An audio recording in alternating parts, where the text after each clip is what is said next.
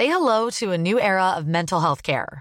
Cerebral is here to help you achieve your mental wellness goals with professional therapy and medication management support. 100% online. You'll experience the all-new Cerebral Way, an innovative approach to mental wellness designed around you. You'll get a personalized treatment plan from a therapist, prescriber, or both in a safe and judgment-free space. Your Cerebral therapist or prescriber will outline a customized plan with clear milestones along the way, so you can get to feeling your best. With Cerebral, you're not alone in your mental health journey.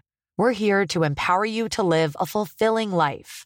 So take that first step towards a brighter future and sign up today at Cerebral.com/podcast and use code ACAST to get 15% off your first month. Offer only valid on monthly plans. Other exclusions may apply. Offer ends July 31st, 2024. See site for details.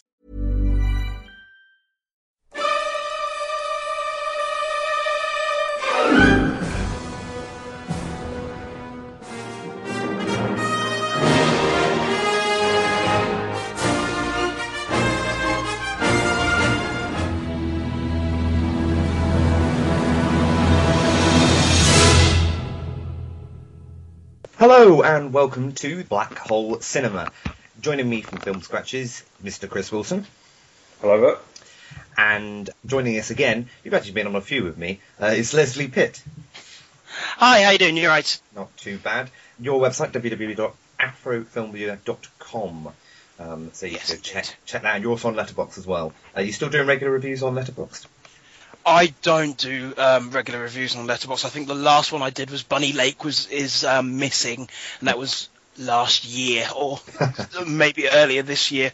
It's annoying because Letterboxd is such a really fun site, but I just really wish they could have an app just so I can add more movies. I think that's what I kind of use it for. So yeah, but so obviously they go to your website then if they want to find out what you're writing. And also, we have our own website now, which is Black Hole Online, but you can go to that. We haven't got a proper address yet. It's still on WordPress, so it's blackhole.online.wordpress.com. And we've got reviews, features, and articles on there from myself, from Emma, from Tony, and from guest writers as well. Those have mostly been on the podcast previously, but there's also some that haven't as well. So you can check that out. You can also obviously check us out on the Twitter as well. We're going to delve into some film news first off before we get onto our reviews. And the one story that I couldn't not mention was apparently that James Bond is going onto Broadway. God. Yeah, I know Tony wasn't overly impressed with that news, but apparently it's taking to the stage and it's currently being put together and produced and looking like it will run late 2017 to early 2018.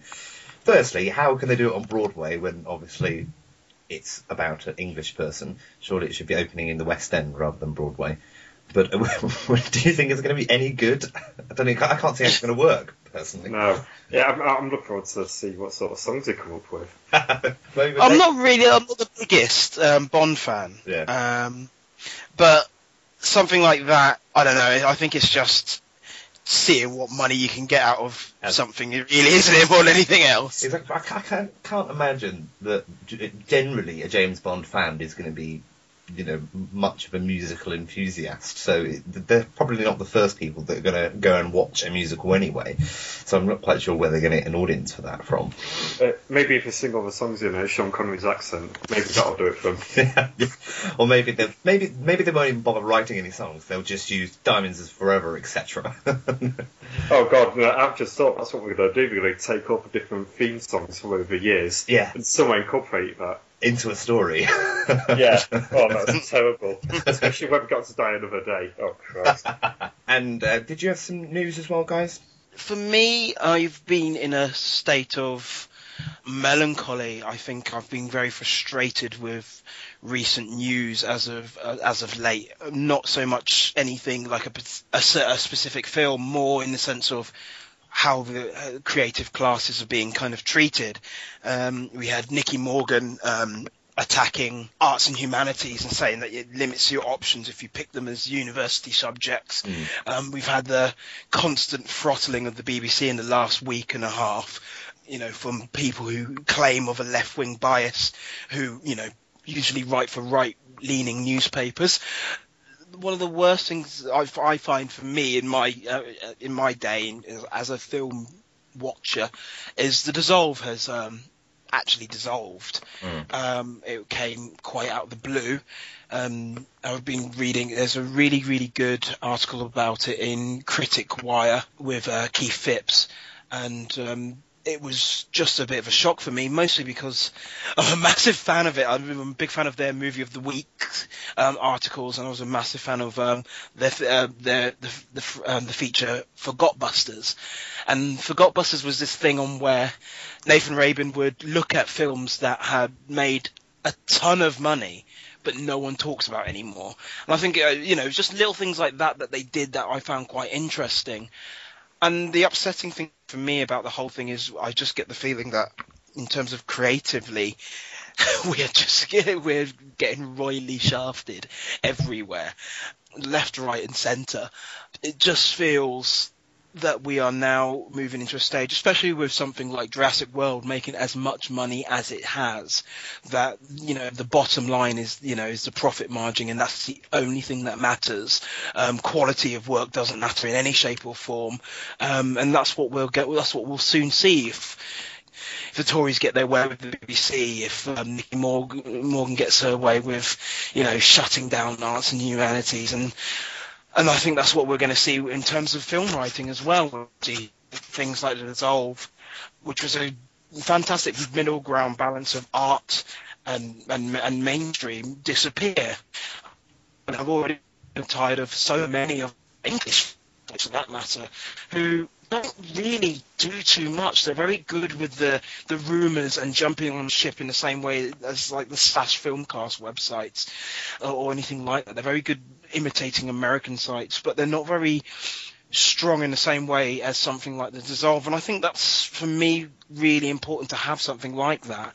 I think we're only really having Sight and Sound, and very soon I think they'll get throttled soon as well with what they need to do, because obviously the Film Council stuff has been kind of dumped on the BFI, and it can only spread so thinly. But I don't know. I say melancholy. I'm just damn right angry more than anything else. I think it's sort of an interesting state that we're in, especially with film criticism, where something like The Dissolve can't stay afloat. And I don't know.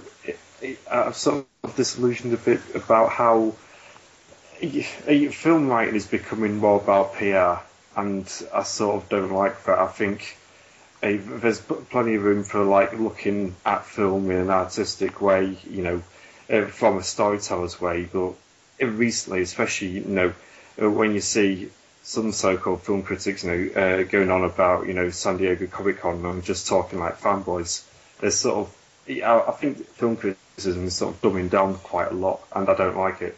How do you think this is going to directly affect, the films that are coming out? You kind of obviously mentioned that a lot, recent successes of old work, as it were, coming back out and not particularly being done well. Terminator probably being the most recent example of that. Do you think that's going to be a trend, that it is going to affect the quality of what we get? To a point, yeah. It sounds in a really roundabout way. I think one of the things when stuff such as The Dissolve disappears and whatnot is you are not alerted to smaller works. Yeah. And I think one of the things that kind of upsets me now, especially on the internet, is we have such a binary way of thinking. I will never, I won't poo-poo anyone's love of certain films, so to speak, but I find it very annoying that we now only really look at film as I like it, I dislike it. We don't look at any other readings in any shape or form. I mean, just look at how I loved Mad Max. I thought Mad Max was really fun, but it seemed like the feminist readings of it were very limited because she was a kick-ass, because Charlize Theron was just another kick-ass, feminist story. I think there's much more to that, and I think it should have been interesting if more people were kind of bringing up on that. But no, I think what happened was very just straight down the line. I think people are following too many trends, and going back to what what you said, Chris, I think is I think is right in the sense of just stuff kind of being dumbed down and just kind of being, that's the only thing we see. Like, I didn't really mention too much before we started recording, but like, we weren't able to see. I wasn't able to see Love and Mercy this week, which kind of just slipped under the radar for most people. I only saw trailers, I think, a couple of weeks ago, and I've got 2 cinemas and neither of them are playing it. Mm-hmm. That's 8 screens in one, 12 in the other. But of course, you get more Jurassic Park, Jurassic World, everything, and we're in a state which I call like a callback culture. All these films we seem to be watching Terminator, and that is just, you remember this film from before, here it is. And there's so many fans who just seem to be very sort of, I liked it. I remember it from nostalgia, so therefore it's fine. I don't know. I just want stronger readings, and I want different films. But I'm old before my time. I'm very get off my lawn at the moment. So I find it very worrying that we can't. One of the things that I find so important about things like The Dissolve was it had the best comments board where people didn't go to just attack the writer or attack other people in the comments. It wasn't like a YouTube comment page or anything else like that. It was, they actually had interesting conversations about what was being said, and we've lost that. And now, and I'm seeing it a lot more on Twitter, people just jumping into conversations just to try and force their opinions on other people and not really having any nuance or balance. And I do think it kind of matters. I think it's in a roundabout way, but I think you kind of need, people who are looking at things in a very thoughtful way, but wrote very well and in a very approachable way as well with that. They weren't as dry as some a Sight and Sound can be, but they weren't as hyped up and, as some of our kind of other media is. I don't want to name any names because I do read some of them. I do read some of them from time to time. I think it's kind of important. It will be something like The Dissolve that will turn around and talk to you, alert people to stuff like Dear White People. It's not really going to be Empire. It's not really going to be Total Film. They will do a quick review, and that will be it. These guys were actually looking into those things, and kind of, you having that sort of debate. It gets buried as well, particularly on their websites. That those reviews get buried under the weight of everything else that they've got going on.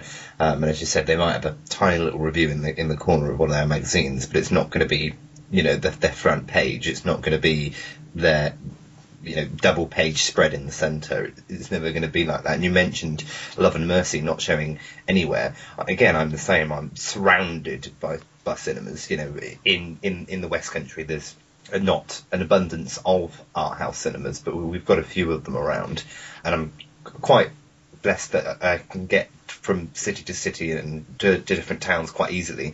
And it's strange that none of them are showing it. I've got a 9-screen in 30 minutes one way in Taunton. I've got, I think it's 5 screens in Exeter. They've got a 5-screener, they've got a 2-screener, and they've got a 3 or 4-screener. And again, it's not showing in any of those locations. And it's not even like it's been a busy film week, really. Ted 2, which we'll review shortly, is kind of the big release, but it's not like, and that there has been an abundance of other releases, whereas, a few weeks prior we had Pitch Perfect 2 and Mad Max released both on the same week. So in that respect, you can understand why smaller pictures perhaps might get lost, alongside those. But it's not like there have been many other big releases this week.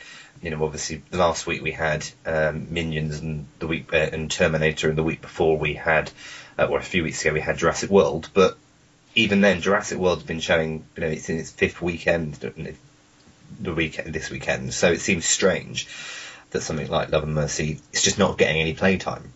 Obviously, can't not mention Comic-Con.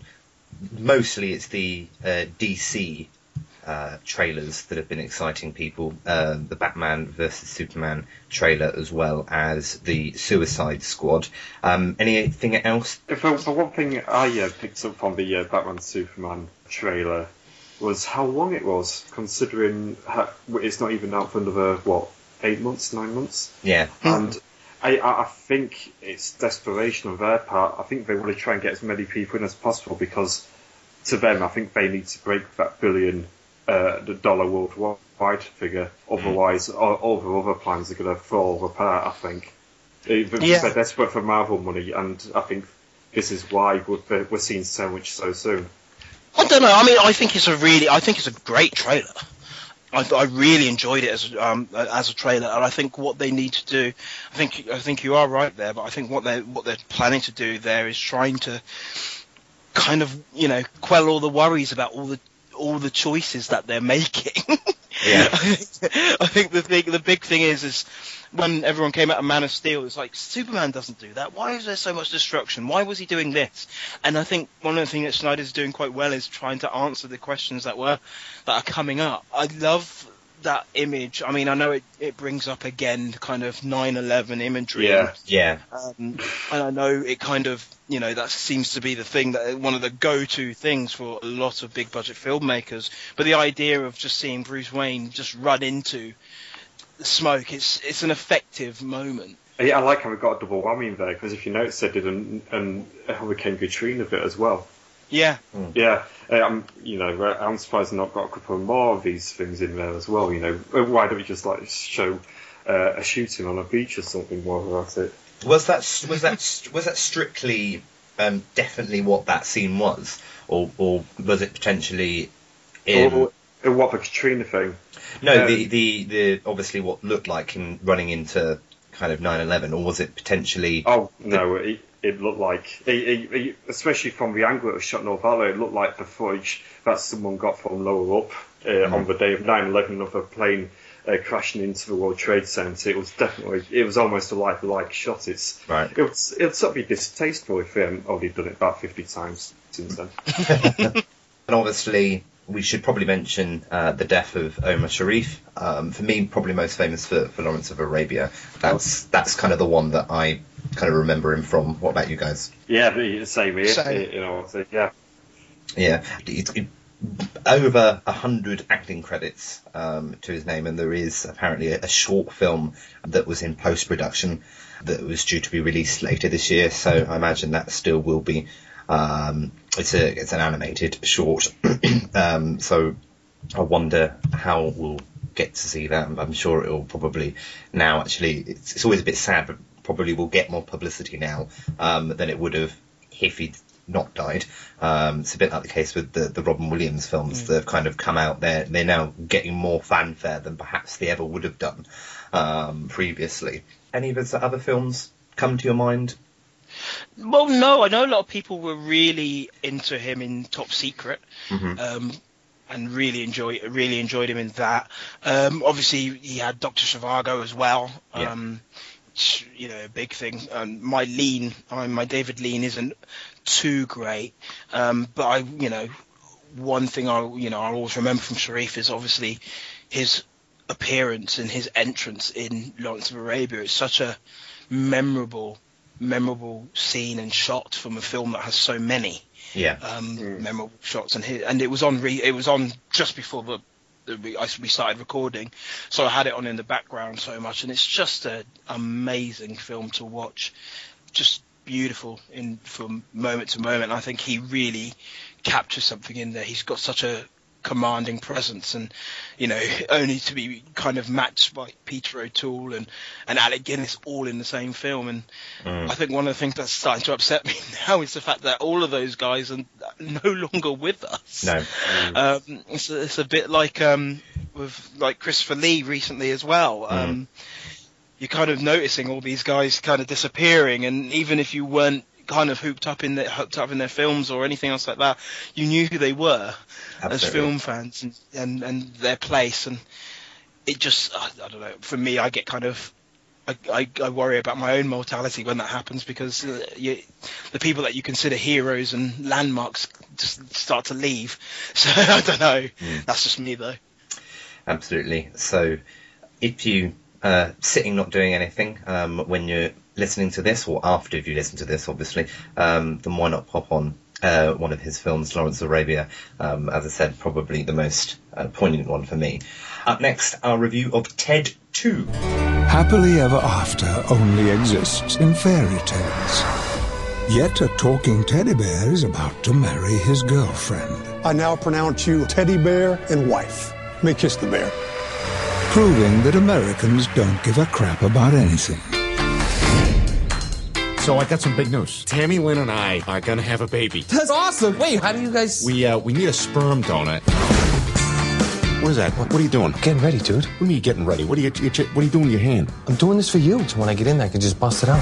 What, you think you are, a Red Lobster? Hey, Johnny, you did it! Right here, buddy. Catch. What the? Dude, that's somebody's kid. Fight the shit! Dude, it's in my eyes. I'm blinking it in. Oh, wait. I'm gonna take a picture and post it on Facebook. What? Hashtag Monday. Help me! So Ted 2 picks up a few years, I think, after the first one, where Ted and his human girlfriend, Tammy Lynn, have decided to get married, and it kind of then leads to them wanting a child. Being a teddy bear, obviously, it's not going to be simple for them to achieve that, and they end up having to trying to adopt, which then basically flags up the fact that actually he's not a human being at all in the eyes of the American government, and it causes some issues, and they have to go to the help of lawyers played by Amanda Seyfried, as well later on Morgan Freeman as well, and Mark Wahlberg as John is also along for the ride as well. It's had some criticism that is perhaps being a bit light. What did you guys think of it? To be honest, I didn't mind some of the comedy elements in it, but it is noticeably, it's reverted to Family Guy humour, as in all the jokes are in the cutaways now, and there's the actual main plot, which isn't very good, and it is pointed out to me that I'm not sure if you two have ever watched Family Guy. I mean, I stopped watching it years and years ago. But it's exact plot from season 1, where Brian goes through the same thing. They've basically taken the same plot and turned it into a film. And there was barely enough plot for 22 minutes, never mind 2 hours. No. I did think about, it must have been halfway through it, I checked my watch, and that's a big no-no, and I thought this was nearly over. I thought when they were in the it was after the first court case. I thought, that's it, we're nearly done then, that's good. Yeah, it's really bizarre, because then the whole thing with Morgan Freeman, and then they have the road trip, and then they go to Comic-Con, and it does seem to really start to drag after a while. And then they have this added-on plot where they bring back Donnie, even though it was by far the worst thing in the first one. It was just like, it felt unnecessary in the first film, that was the main plot, without bringing him back again. Yeah.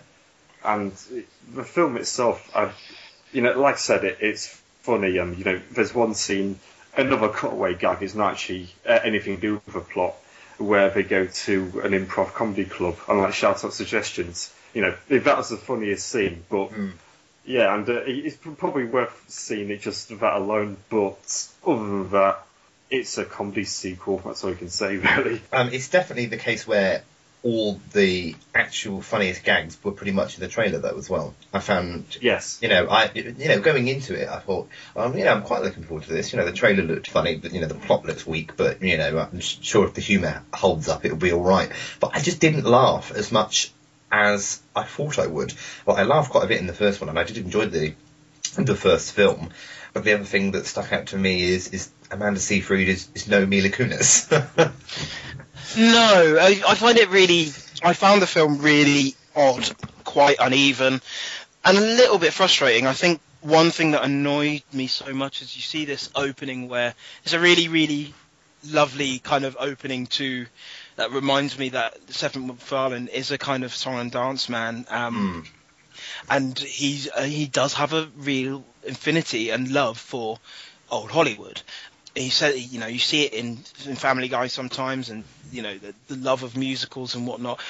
And I would really like him to kind of lean on that a lot more. But unfortunately, what happens is he kind of loses it slightly.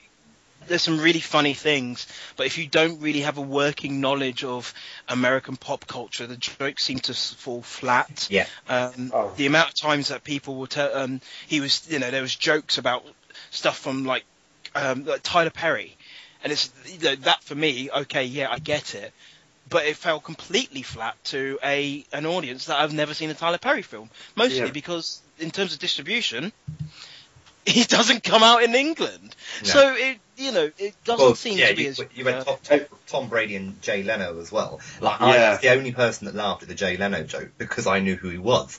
But I'm assuming that all the other people around me, which obviously were generally people that were younger than me, they were probably between the ages of kind of like 16 and 21 probably was the kind of core audience. But they had no idea who he was. They didn't have any idea who Tom Brady was either. Even though they kind of made it completely clear who he was. But also I thought the Liam Neeson cameo was bizarre as well. Didn't really... It was a bit... I mean, in all fairness with the Liam Neeson one, they sort of ease an English audience into knowing what tricks are, blah, blah, blah. But it's still awkward, and why is this here? It's like this meta gag about Liam Neeson, and they've just turned him into... Well, he turned himself into a joke a while ago, but... It's just like a whole thing at the expense of his former persona. Yeah. And I thought John Slattery was wasted as well. I love him in Mad Men, and it's definitely the kind of role that he's great at. But he was in it for 10 minutes, and he spent most of the time sitting in the background. Yeah. I mean, I don't know. I think I found it to be such an odd film. Like yourselves, I had an issue with the pacing of it throughout, but I think one of the things that kind of frustrated me was just how McFarlane was very quick to just go on jokes on race constantly. The whole Black Cock thing and all this other stuff that was going. And I'm a fan of Family Guy. I don't mind Family Guy. I really enjoy American Dad. So this isn't really me having a go, but I just found him so quick to go on these gags. And also in a plot that is about civil rights.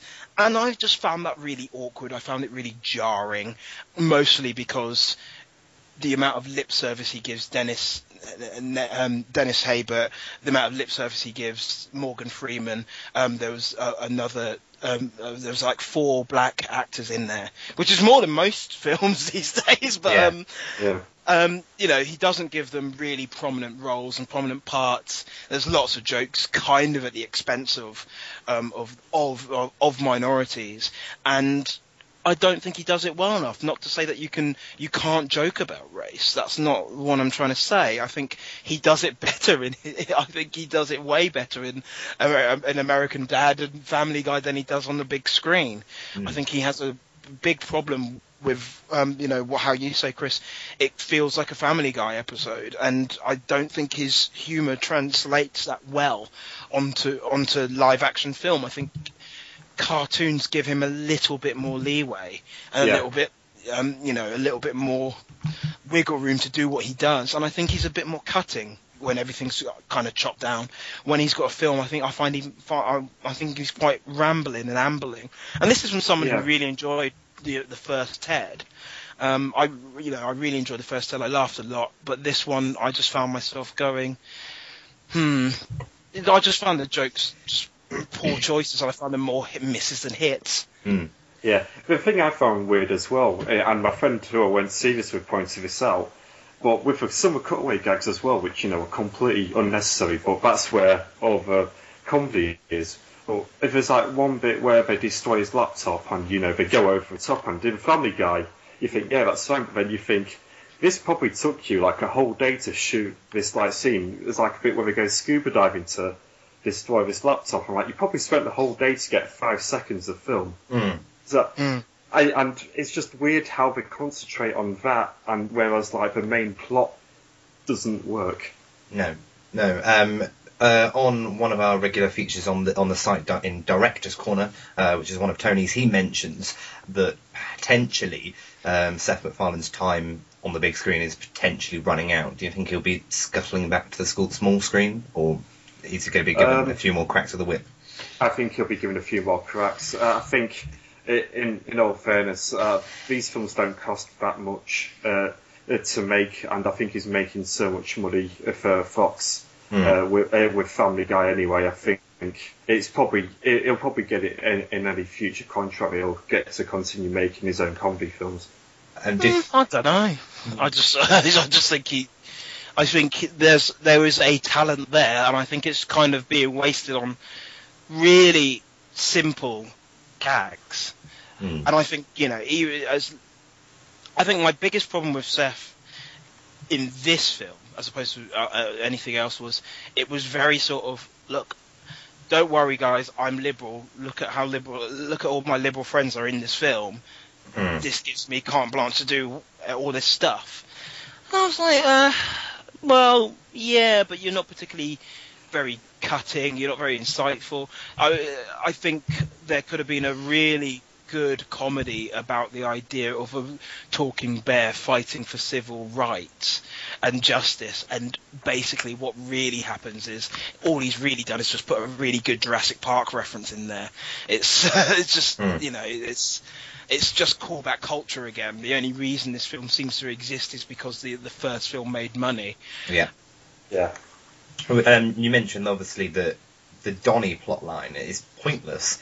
I don't like the character first and foremost. I find him quite irritating, but also again it just felt pointless and kind of strapped on to the end of the plot to kind of give them just another hurdle to kind of overcome. When actually, had they actually concentrated more on. Head over to Hulu this March, where our new shows and movies will keep you streaming all month long. Catch the award-winning movie Poor Things, starring Emma Stone, Mark Ruffalo, and Willem Dafoe. Check out the new documentary, Freaknik, The Wildest Party Never Told, about the iconic Atlanta Street Party. And don't miss FX's Shogun, a reimagining of the epic tale, starring Anna Sawai. So, what are you waiting for? Go stream something new on Hulu. Hey, I'm Ryan Reynolds. Recently, I asked Mint Mobile's legal team if big wireless companies are allowed to raise prices due to inflation. They said yes. And then when I asked if raising prices technically violates those onerous 2-year contracts, they said, what the f*** are you talking about, you insane Hollywood ass f- So to recap, we're cutting the price of Mint Unlimited from $30 a month to just $15 a month. Give it a try at mintmobile.com/switch. $45 up front for 3 months plus taxes and fees. Promo rate for new customers for limited time. Unlimited more than 40 gigabytes per month. Slows full terms at mintmobile.com. The court case and the actual civil rights path that obviously the character was going on, perhaps it would have been more successful, and there potentially was more room for comedy in there, because it kind of, the Donnie stuff just became a bit slapstick. I don't know. Slapstick's his thing, and it goes back to, it does go back to the fact that he does have a love of these older style of humour and Hollywood, but I just don't think it works very well. I think his timing seems to be incredibly off in this, and I think it was the same thing with what was the Western he did? A million ways to a million jokes Dangle West. Yeah, that's what I was trying to think of something funny. Like, a million ways to murder a film. And once again, I don't think it was as bad as people said, but I just think that everything's a little bit just off. It doesn't seem to hit home very well, and I don't know what that is. I think, you've got someone like Mark Wahlberg who has shown his comic chops so many times, and I was like, there's nothing as good, as interesting as when he was reading off the names before in the first film. I mean, they try it again here, but not to the same effect. And I think the problem is it's just how crass can we be? It's one of these things. It's the argument that's going on now with so many people is, are you doing a decent joke, or are you just being crass for the sake of being crass? And by being crass, and being offensive? Are you trying to hide behind a joke and going, oh, it's just a joke, don't take it so seriously? You know, it's like lads banter, isn't it? Yeah. Where people are just kind of being insulting and going, oh yeah, it's just banter. When, you know, it's like, well, what? And I don't know, I'm sounding a bit like a Mary Whitehouse here. And I'm not, because obviously I'm a fan of his stuff, but I think just something is off. I think he is going for the cheaper gags, and I don't think they're coming off as well. I think there's a certain amount of oversaturation with MacFarlane, and I think the Cleveland show kind of showed that. And I think the film Ted was just at the right time, and I think it was kind of perfect to make the money. But I think once A Million Ways to Die in the West, his Oscar stuff, I don't think it's hitting home as much anymore. And I think the world has changed, even in the last 3 years since Ted. I think it's kind of really important to see that the world has kind of changed. And I think not everyone really thinks that a Saturday Night Live gag about a woman on a period is very funny. Right. Because ultimately that's all it is. It wasn't skewering anything or anything else like that. It was just someone basically doing a period joke. Just say, oh look, I'm a woman, I'm on my period. Aren't we all irrational and stupid because of it? And I'm like, oh wow, is that where we're going with this? The decision not to involve Mila Kunis in this one, apparently she was up for doing it and she was available and stuff. So was it a bit bizarre for them to make that choice, for them to split that couple up? I thought she'd fallen pregnant, which is why she'd been written out.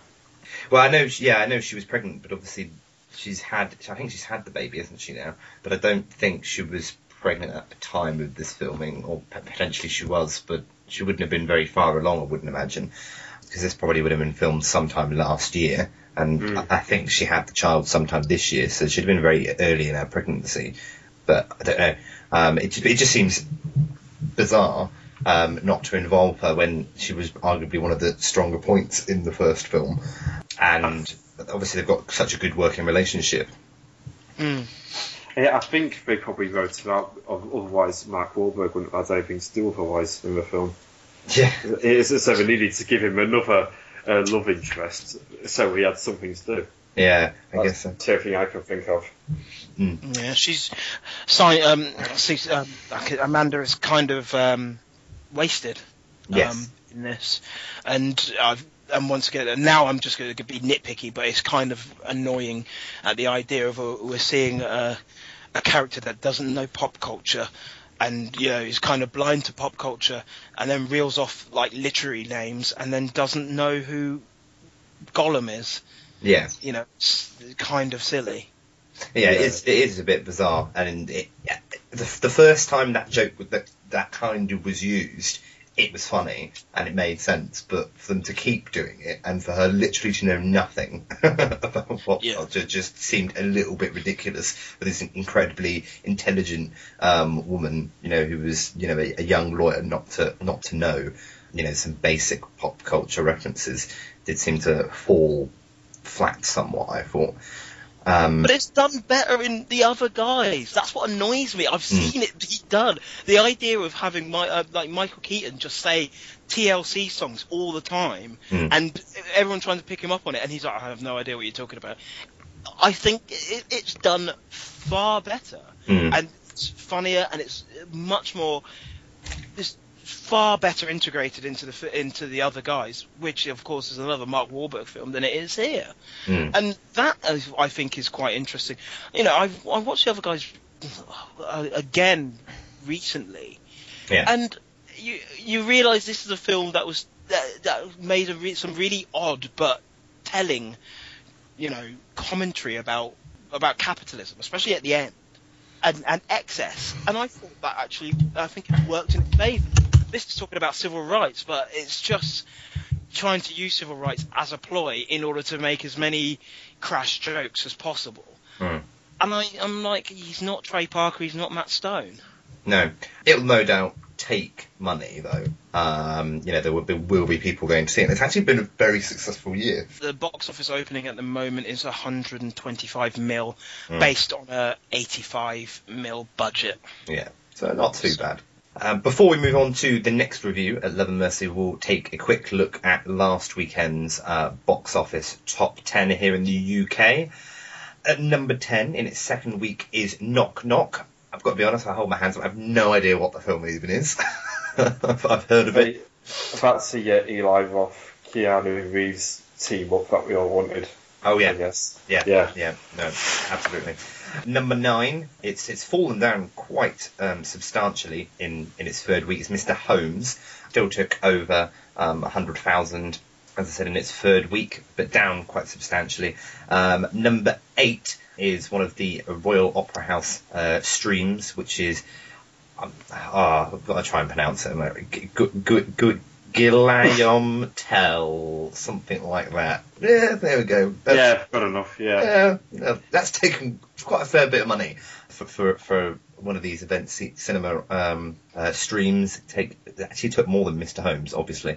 114,000, quite a lot of money. And still sticking around is The Empire Strikes Back, which Tony and I mentioned several weeks ago now.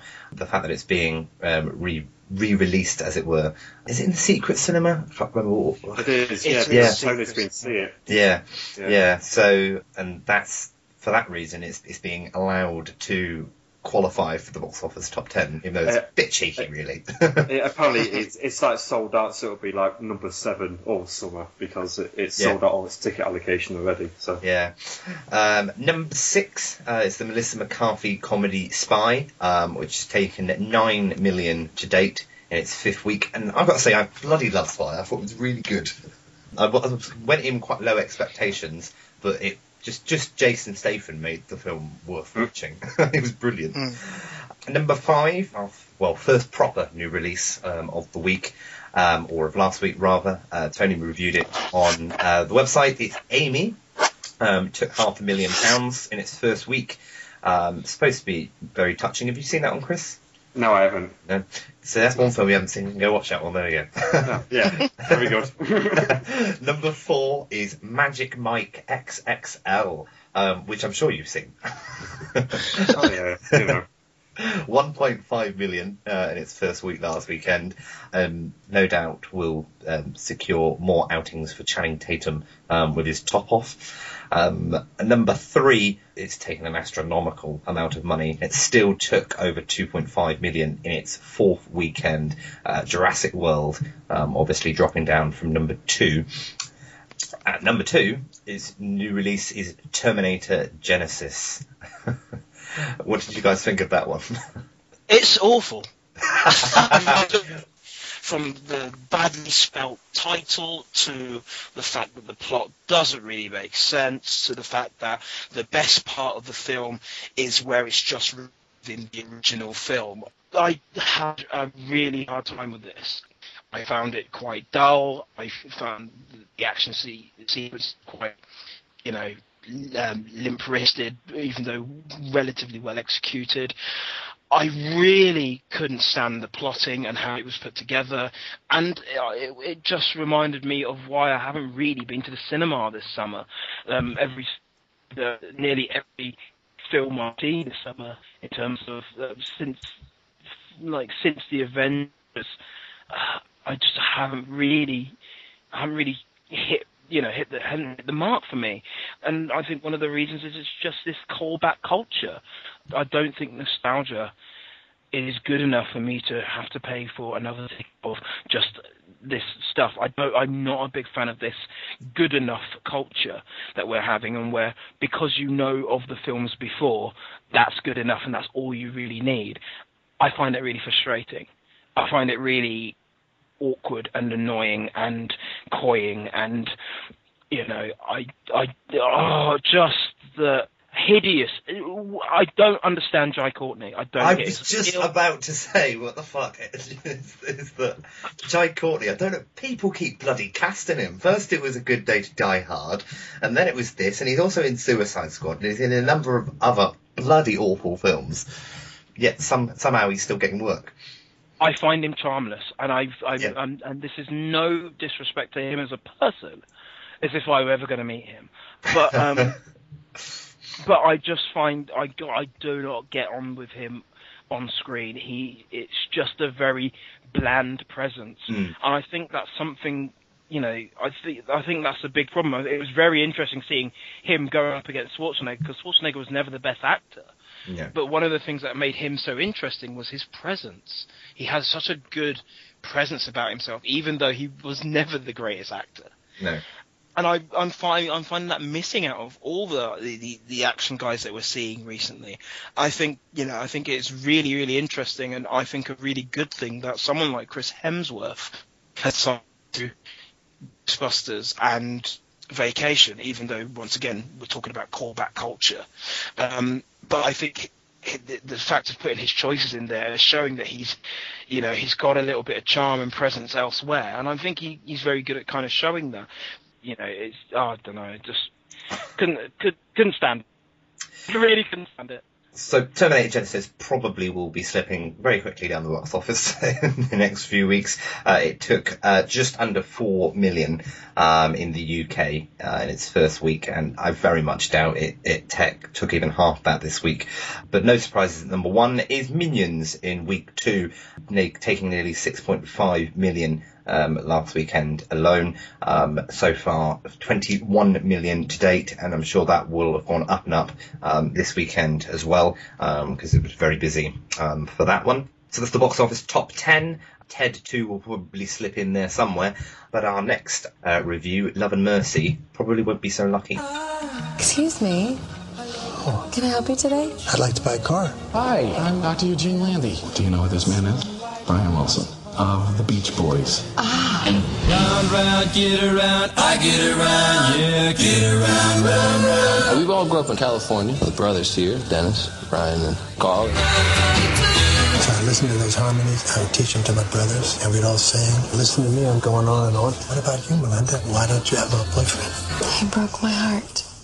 You shouldn't have done that. In the 1960s, Beach Boys leader Brian Wilson struggles with emerging psychosis as he attempts to craft his avant-garde pop masterpiece. In the 1980s, he is a broken, confused man under the 24-hour watch of shady therapist Dr. Eugene Landy. What did you think? Well, I'm the only one that's seen it. So I better go for it. Yeah, I did get lucky going back to the point earlier on. I have to be in Sheffield this weekend because I live in Grimsby in Hawaii, so we have one cinema with about 20-mile radius, so I got very lucky. It's a film of two halves. Literally, you've got the two different stories going on. And personally speaking, I'm like a big Beach Boys fan, and I know about this story because I've read all about it when Brian Wilson finally released Smile. This was like back in 2004. It happened. So I already know all the details. And what surprised me about the film is I thought the latter-day stuff would be more interesting to me, because this was after he'd gone to the bed for literally 3 years, and then this Eugene Lundy guy, he shows up, he helps him get back on the straight and narrow a bit. But it turns out he's got him misdiagnosed as a paranoid schizophrenic. He's got him absolutely pilled up, and is basically trying to get him to write music, write an autobiography, and put all of his estate into his name. He's just basically exploiting him.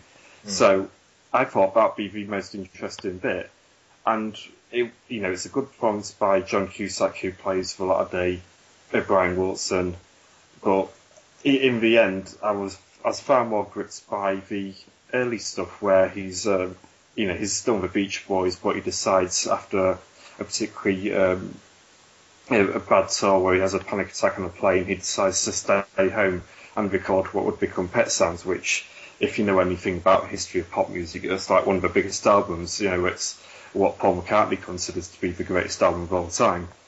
And you're just getting to watch this process. This meticulous creativity he has, and all these wonderful ideas, basically creating an early version of chamber pop, with French horns and sleigh bells and all this lot. And while it isn't as dramatic, even though they do include this stuff like his famously bad relationship with his father, who was the Beach Boys manager until Brian sacked him. They've got stuff like that in there, but for the most part, apart from his quick fall from grace towards the end, after Pet Sounds flops commercially, and he starts, through drug use and through other reasons, he starts having auditory hallucinations. He starts hearing like really creepy sounds. But the earlier stuff is a lot more interesting. It helps that Paul Dano, who plays him, is fantastic in the role. I'll be honest, apparently he's been in a bunch of stuff that I've seen, but I've never actually realised it was him. Once it was explained to me, he was also in this and that, and apparently he's in Little Sunshine as well. 12 Years a Slave. And 12 Years a Slave, yeah. And I'm surprised he's not a bigger actor than what he is, just based on this one performance alone. This is the sort of stuff where, if Love and Mercy evidently isn't being swept under the carpet, this is the sort of thing you get nominated for. So it's a bit of a shame in that regard. And like I said, the early stuff's more interesting for the later day stuff. The later day stuff, even though that's how it turns out in real life, it becomes a love conquers all type story.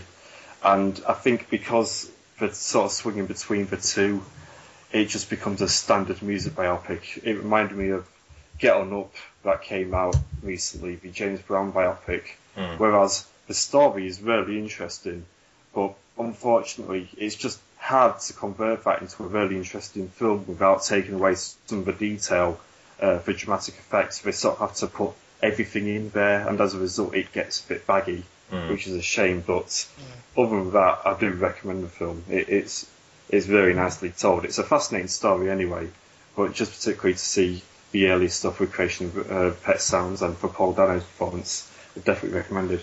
Did Brian Wilson himself have much involvement in the film at all, do you know? I don't actually know. We had a bizarre problem in our cinema in that the aspect ratio was off for the first 5 minutes, so it actually cut off all the different credits. His name does appear, so I assume that was an executive producer credit. Yeah. I mean, it's all been done with his permission, and at the end credits show him doing a live performance of his song Love and Mercy, so he has had involvement in this. Yeah. That's good. Well, that's Love and Mercy. Do try and see it, I think. By the sounds of Chris's review there, it's worth seeing. And I bloody love Elizabeth Banks, so I'll definitely try and see it if it does come around my neck of the woods. It will be in cinemas, probably your art houses, and maybe your big ass movie plexes in the cities for the next few weeks, and hopefully we'll see it put a dent into the box office top 10 when we get to that one in a few weeks' time. As has been said already in previous podcasts, we've changed the format slightly, so that we only do a couple of reviews, and we each host do a different feature. My feature is the Hall of Fame, where we insert actors, actresses, directors, etc. that have never won an Academy Award but may well have been nominated or part of a nominated picture in the past. We did the men last week, and all that information will be on the website and the Facebook shortly. But this week we are going to be inducting the females. We've each chosen two options. Our first option will go straight in to the Hall of Fame, and the second one will basically be choosing from. We'll choose one of them, so there'll be 4 places up to grabs in all. I'll kick us off. This is slightly a biased one, maybe. I'm sure not everyone will agree with putting her in there, but Scarlett Johansson goes in for me. Specifically, she was they won. I think did they win or did they nominated for Lost in Translation? She was never nominated personally, but the film did win the Oscar back in the early I think it was about 2003. I think that one came out. So she goes straight in for me. Chris, who's your first choice? I think I'll go for an old school one, really, but it turns out that Judy Garland never gotten an Oscar, which is a bit of a strange one. They sort of gave her a commemorative lifetime one that doesn't mean anything towards the end, but I think alone for performance in Wizard of Oz, she's fantastic, and obviously for such a young age. So there you go. I think women was a lot harder. I was going through, and there were so many that I thought had, might not have won one, actually, did. Your likes of your Susan Sarandons and stuff. I thought, well, maybe they'd have been nominated, but they might not have won.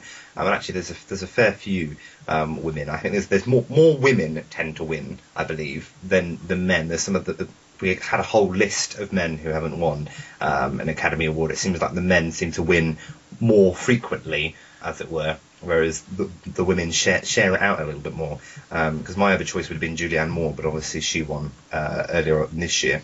Les, I know you're not a fan of the Oscars. No, I am not. So for you, this must be like pulling your eyes out or something. Well, yes, it is. I think the reason why is quite simply because when you do kind of start looking at the list of people that haven't won the award, I find myself getting more and more annoyed because you then look at the list of people who have been nominated. Oh wow, okay. But also it's just more about backslapping than anything else. But for me, my first pick, and I had to do some quick research before I started recording, and there was a really decent list on the IMDb of about 50 actresses. Right. So I had a kind of short list of 5 of my favourite. I think the first one I'm going to pick will be Deborah Kerr, who I really enjoy in The Innocents, but I really, really love her in Black Narcissus, and that's something that should have, I wish she would have got some sort of nomination for something like that. I think she's a great actress, and it's one of these English actresses that that we don't really talk about that much anymore. So no. Do you know what she was nominated for? She had 6 nominations. Wow. She had 6 nominations. She had The Sundowners. She had Separate Tables. She had Heaven Knows Mr. Allison. She had The King and I, From Here to Eternity, and Edward, My Son. King and I is probably the one I probably remember her from most, actually. So the second nominations, as I said, they're not all going in. We've then got to pick from the 3 that we've got chosen. My pick to go forward, again, it's a slightly biased choice again, and it's not quite as educated as what you've done. I'm just going, who do I like in movies at the moment? So my pick was Emma Stone. I believe she was nominated for The Help, or it might have been Birdman. It was Birdman. Birdman, yeah, which obviously she was nominated for earlier this year. But I would have probably given it for The Help as well, so there we go. Chris? A bit of a random one there. I'd probably nominate Irma Thurman for Pulp Fiction. Or Batman and Robin, whichever one you want. Maybe not Batman and Robin. Well, she's amazing in Batman and Robin. What do you want? And Les, yours? I'm going to go for someone a bit more modern as well. I'm going to go for Amy Adams, who hasn't won. She's been nominated Best Actress for American Hustle. Junebug was Best Supporting Actress. Doubt was Best Supporting Actress. The Fighter, Best Supporting Actress. And but the one I would have loved to have seen her win something for would have been The Master, which was Best Supporting Actress as well. She's one of those people that I forget how many movies I've actually seen her in and how many times I actually really enjoyed her in. Yeah. And then she's in Punch Drunk Love. She's with Paul Thomas Anderson. So therefore, I believe that anything that guy makes deserves awards of some kind. But that's just me. So that's who I've picked. I've got a bit of a love-hate relationship with Amy Adams because I'll see her in some stuff, The Master being one example, and I'm like, oh, she's fantastic, and then I'll see her in something like Man of Steel, which, to be fair, she can't help. And I'm just like, damn, you're not that good. And then I'm like, and then I'll watch her in something else, and I'll be like, oh, yeah, no, there we go, she's good again now. So, she's not someone that, for example, if I see her name on the credit, I'll automatically go and watch it, as I potentially would with, for example, Emma Stone. If I see her name on a credit, I'll watch it, even if it's dog crap. Even if it's Amazing Spider-Man There we go. Well, I think the thing is with someone like with so many actors, like you said there, you see her in one thing, you hate her, see her in something else, and you don't. I think it shows what the power of certain directors can do. It still doesn't explain Jai Courtney. No. But, I don't think he's ever going to be good, if I'm honest. But then you've got Suicide Squad, which I'm willing to give him a chance. Like, if he can pull that off, then, maybe I'll change my mind. So the 3 nominations are Emma Stone, Uma Thurman, and Amy Adams. So the way we're going to decide it is just go one by one. You can't vote for your own, so you've got to pick for someone else. And hopefully we won't all just pick different persons. So, otherwise that totally screws up the system and we'll have to vote again. So it was Amy Adams, Emma Stone, and the last one again. Uma Thurman. Uma Thurman. Okay. And I'm probably going to give my vote to Uma. Chris? Emma Stone. And you've got the sliding vote. I would go with Uma. So Uma Thurman joins Judy Garland, Deborah Kerr, and who did I pick? Scarlett Johansson. There we go. So those will go up on the website and will join the men, who include Leonardo DiCaprio, and I believe Mark Wahlberg was one of the other ones as well. I'll have to refresh my mind of that list. I can't remember exactly who we inducted into the Hall of Fame. That feature will be back probably in a couple of weeks' time. I think I'm back on the show. So we'll be doing directors next time. So that one will be an interesting one, I think, because you've not got perhaps as many to pick from as you do with actors and actresses. Before we sign off, give you your opportunity to plug yourselves again. Chris? Yeah, sure. I've got a website, filmscotches.com, which I change every week for some reason, with film reviews and such on there, so check it out. And you can follow me on Twitter at Chris M.E. Wilson. And Les? Yes, you can find me at afrofilmviewer.com, where I write poorly, grammatically terrible reviews and articles. I really do need a proofreader. I thought you were going to say porn at first. Me too. I like porn. No, that is my other secret website and Tumblr. Always Tumblr. And you can find me on Twitter as well at AfroFilmViewer.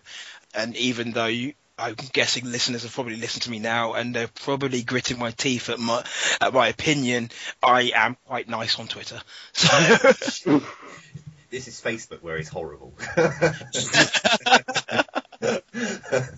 And you can find me at Dan Thomas Taylor on Twitter, and obviously you can see some of my articles and reviews on our brand new website, which I'm thinking will probably be blackholeonline.com or .co.uk, possibly, but at the moment it's on WordPress, so it's .wordpress.com. I can't wait to write for that. Yeah, you have. What are you going to write for us? I don't know as of yet. I've had one or two things that have kind of come up that I want to have a look at, but I think what I may find myself doing is more older stuff and just something a bit more out there and weird, whatever takes me. I usually ramble more than anything else. So very cool. Well, Emma's Dead Meat series, as it were, which is a regular feature on her when she hosts.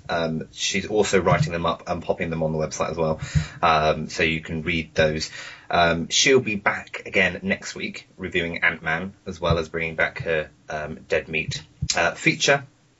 So until then, make sure you follow us on Twitter and check out our website. Thank you for joining us, guys, and we'll see you all next week.